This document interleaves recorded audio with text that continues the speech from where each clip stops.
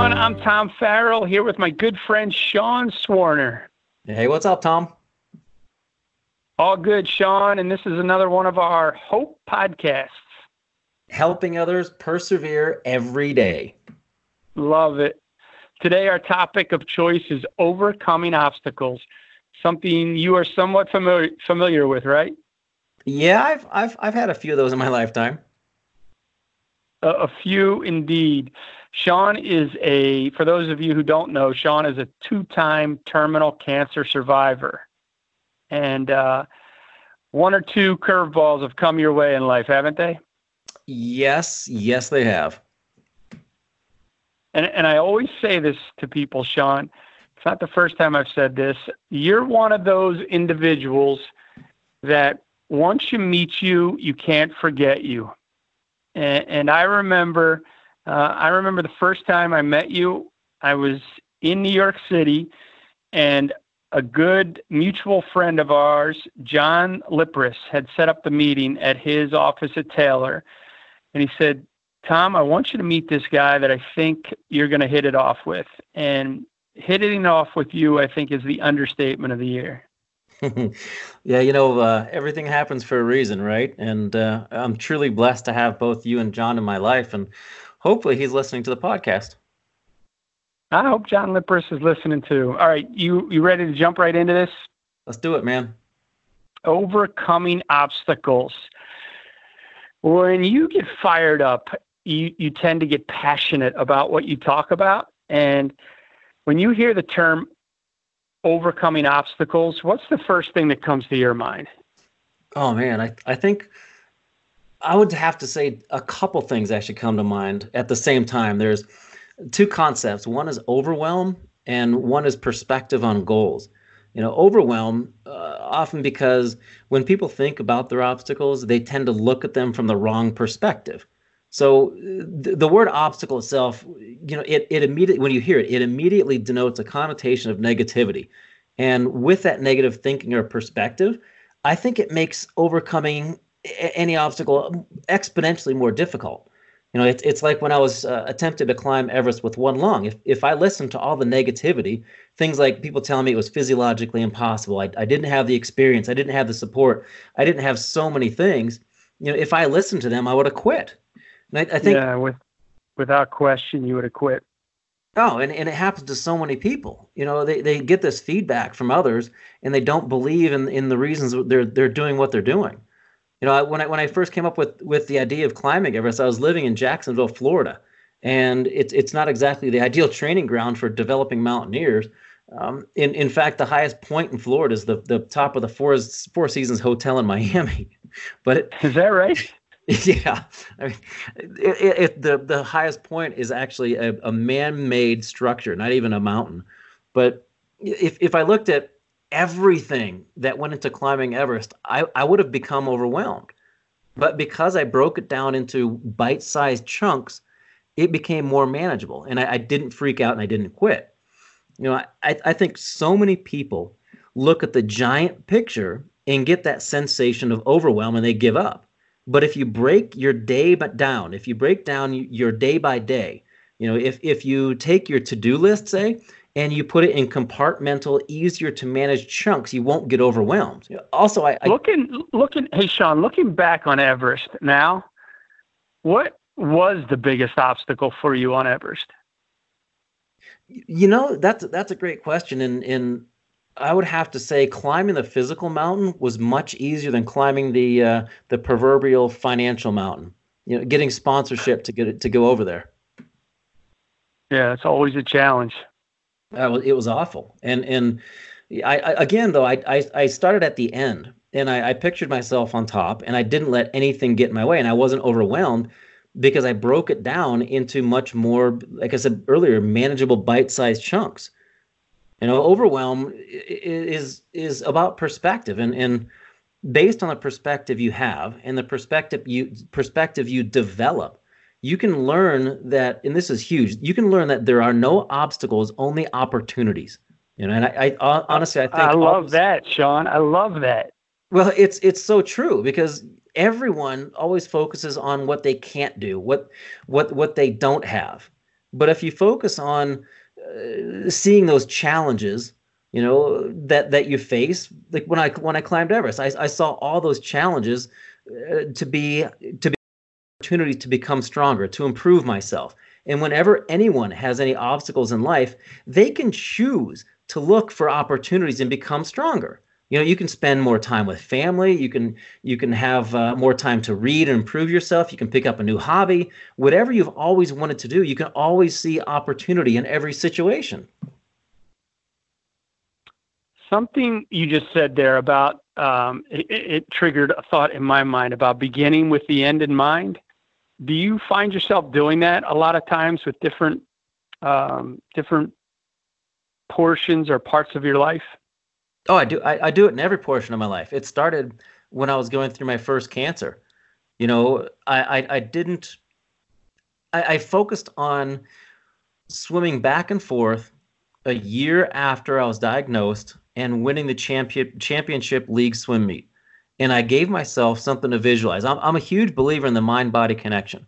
And I continue doing that. And I actually visualize myself inside my body in a micro, this is going to be way out there, but I visualize myself in a microscopic interplanetary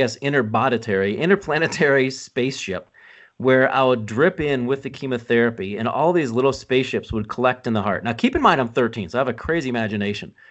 And these micro spaceships would gather in the heart, and we could hear the heartbeat just kind of bubble, bubble, bubble, going. And I would visualize the valve inside the heart opening and closing. And then all of a sudden, I would be shot out of the heart. And I would follow the GPS tracker on my dashboard, zipping in and out of veins, following these directions on my GPS to sneak up and attack the cancer cells that I was designed to attack. So I would unload the missiles and ray guns and everything else that were laden with chemotherapy to destroy the disease. Sean, you just gave us a new idea for a show here, I think. An animation show. That is some serious 13-year-old thinking going on there. And I continued to do it through the second cancer, and I do it everywhere.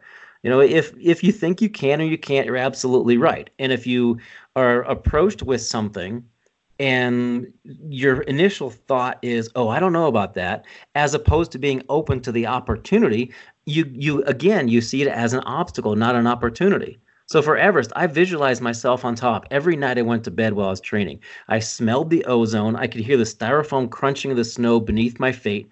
I could feel the sun's radiation burning my skin.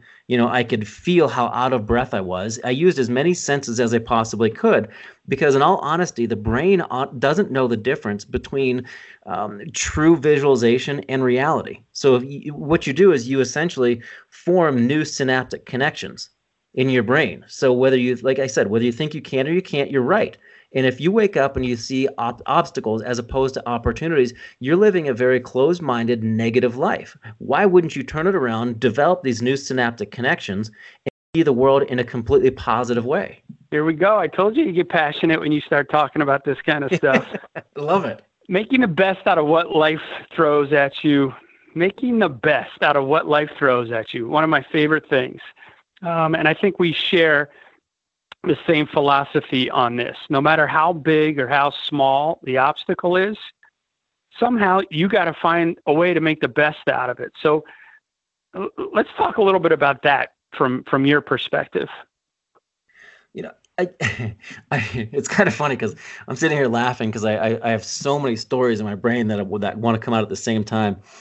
I've always thought that there are two types of fun. There's type 1 fun and type 2 fun. Type 1 fun is in the moment. You're having a blast. For me, it'd be like going to Cedar Point, the amusement park in Ohio. Yep. So it's in my eyes, the world's best roller coaster park. And, I can remember, I can imagine hands up, blasting down the hill, shooting to the curves, feeling the wind on my face, people screaming. That's type 1 for me. Type 2 fun, that's kind of like an expedition to the North Pole. You should know something about that with the workshop. Yeah, yes, I do. Although I wasn't physically fit enough to go with you, I felt like I went there with all the footage that we captured, and was able to look at of it. Somehow you guys managed to put together an amazing film and made 80 Below look tolerable. And that's our True North film that we did with you, which was awesome. It was unbelievable. And that's like the type 2 fun. It was 80 below. I was pulling a 150-pound sled, sleeping on glacial ice, potentially floating 2 miles in the opposite direction while we were sleeping, giant gaps in the ice that made the water look like oil because it's so cold and deep. In the moment, it's absolutely terrifying. But after you get home and you're safe, you look back and kind of think to yourself, that was kind of fun. Only you would say, that was kind of fun. But so in the moment, type 2 fun, you know it's going to suck, but you embrace the suck. It isn't as bad as it could be. And I also think by focusing on the end result, it gives you hope to continue through the bad times. Going to the North Pole, I had a goal in mind, 90 degrees north. Every night I went to bed, I pictured myself there at the end, but I also put in some real emotion to it. Let me ask you a question. If you look back at your memories right now in your life, what do you most remember? Were they logical memories or the memories where you have this emotional attachment to them? Absolutely, the fun times I remember immediately.